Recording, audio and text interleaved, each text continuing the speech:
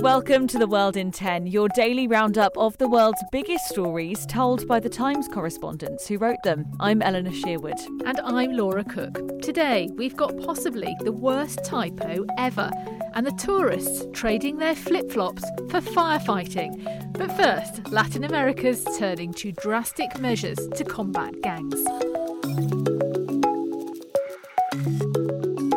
El Salvador has a population of over 6.3 million people. Now, 1% of them are in jail. It's after the country's president, Bukele, started a mass crackdown on the country's brutal gangs, putting some of them in Latin America's biggest prison, which the government's press office has released footage of. What you're hearing there is just rows and rows of people running. 70,000 suspects are being held while they await trial, kind of like those done against the mafia in the 80s, but on a much bigger scale. Some of them might be waiting 2 years for that to happen. And this has really worried human rights groups, partly the thought of people being held that long without a conviction, but also because they've just passed laws in El Salvador, which means these territorial gang units can all be tried on the same evidence, rather than the evidence having to be linked to an individual. So in Italy, there were about 300 defendants in a court at once. We're looking at over 900 now. It means even something as small as having a tattoo, which could link you to a gang, could mean you're put behind bars. So if human rights groups are so against this, you might be wondering why it's gone ahead. Well, Stephen Gibbs is the Times guy over in Latin America. He can explain. This extraordinarily hardcore approach towards crime is working. Murder rates, kidnap rates, extortion rates in El Salvador have plummeted, and people say that for the first time in a generation, the streets are safe at night for people to go out and for children to play, etc. And Bukele himself has become this immensely popular leader. A survey just a few weeks ago gave him a 93% approval rate. That surely is the highest of any elected leader anywhere in the world. Given the country's history of crime, it's unsurprising people in El Salvador are glad to feel safe walking the streets at night. But on the flip side, the pictures from these jails, where up to 100 people are held in a single room, are shocking. You can see them by heading to the Times website.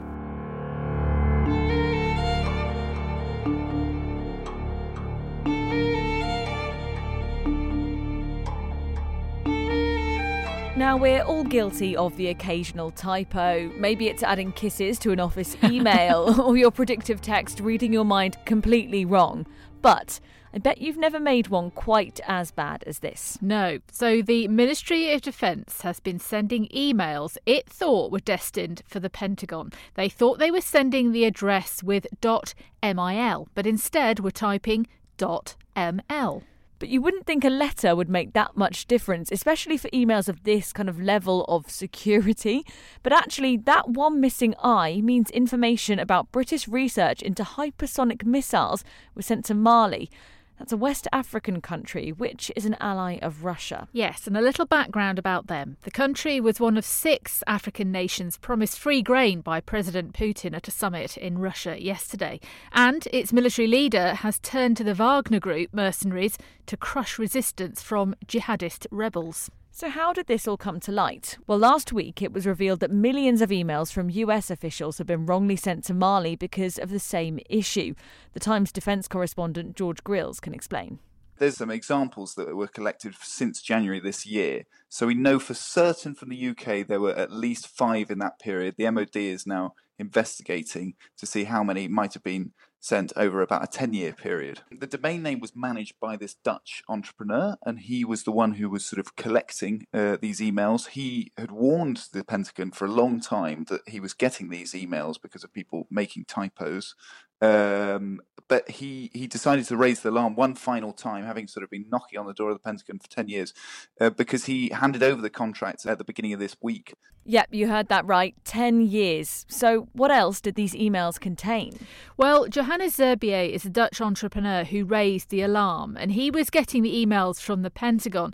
They included the travel plans of senior US generals and crew lists for ships. On the other hand, the ones that we're hearing about today, the ones from the MOD, were for the most part pretty trivial. But the worrying part is about those which contain detailed descriptions of the missile research. Now, the MOD has begun an inquiry.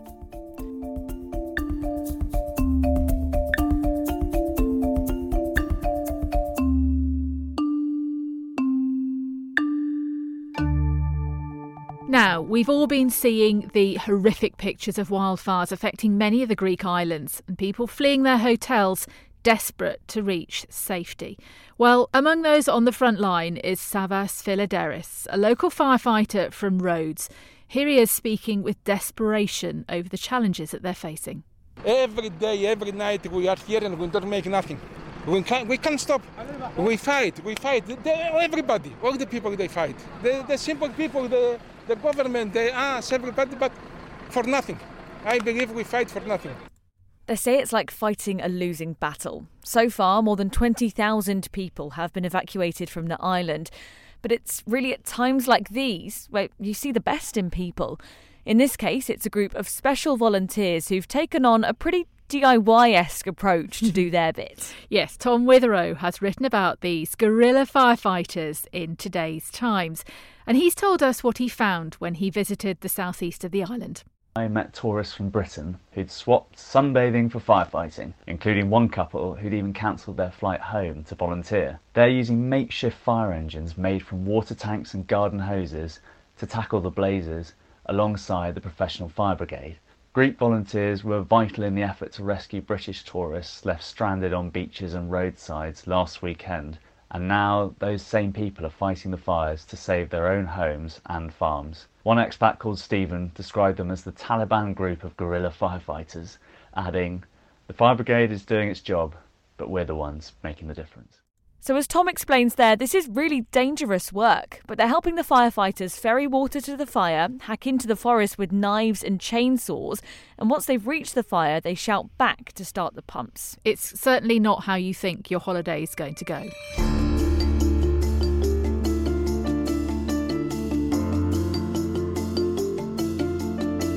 Now, there is so much going on in the Times today that we thought we'd give you a quick recap of some other pretty important stories. Yeah, firstly, the coup in Niger has taken another turn. The head of the country's presidential guards appeared on state television and declared himself the new leader. Nigériennes, Nigériens, mes chers compatriotes, le mercredi 26 juillet 2023,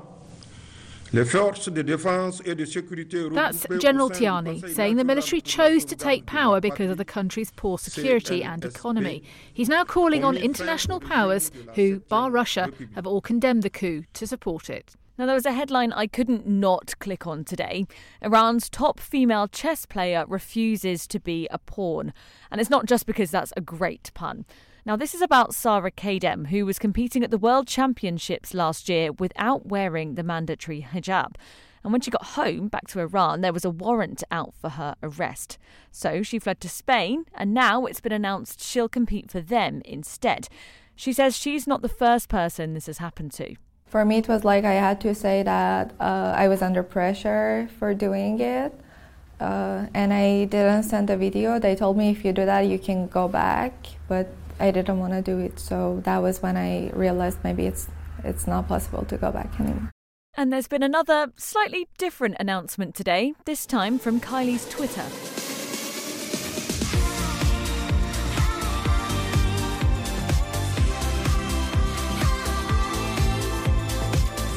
Yep, Kylie's following in the footsteps of Adele and Celine Dion. It's a major return for her to the US. She hasn't toured there since 2011, and she's promising extravagant songs and dresses, though. Well, I personally would love to hear an acoustic version of Padam Padam. Before we go, I popped down to the Times floor to ask Assistant Foreign Editor Gemma Fox what they're working on. We have a dispatch from Staromayorsky in Ukraine looking at how the Ukrainians are now pushing back against the Russians using different tactics to what they've done before.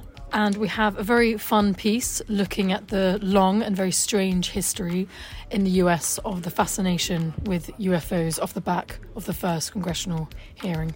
And that's all we've got time for on today's World in 10. We'll be back tomorrow.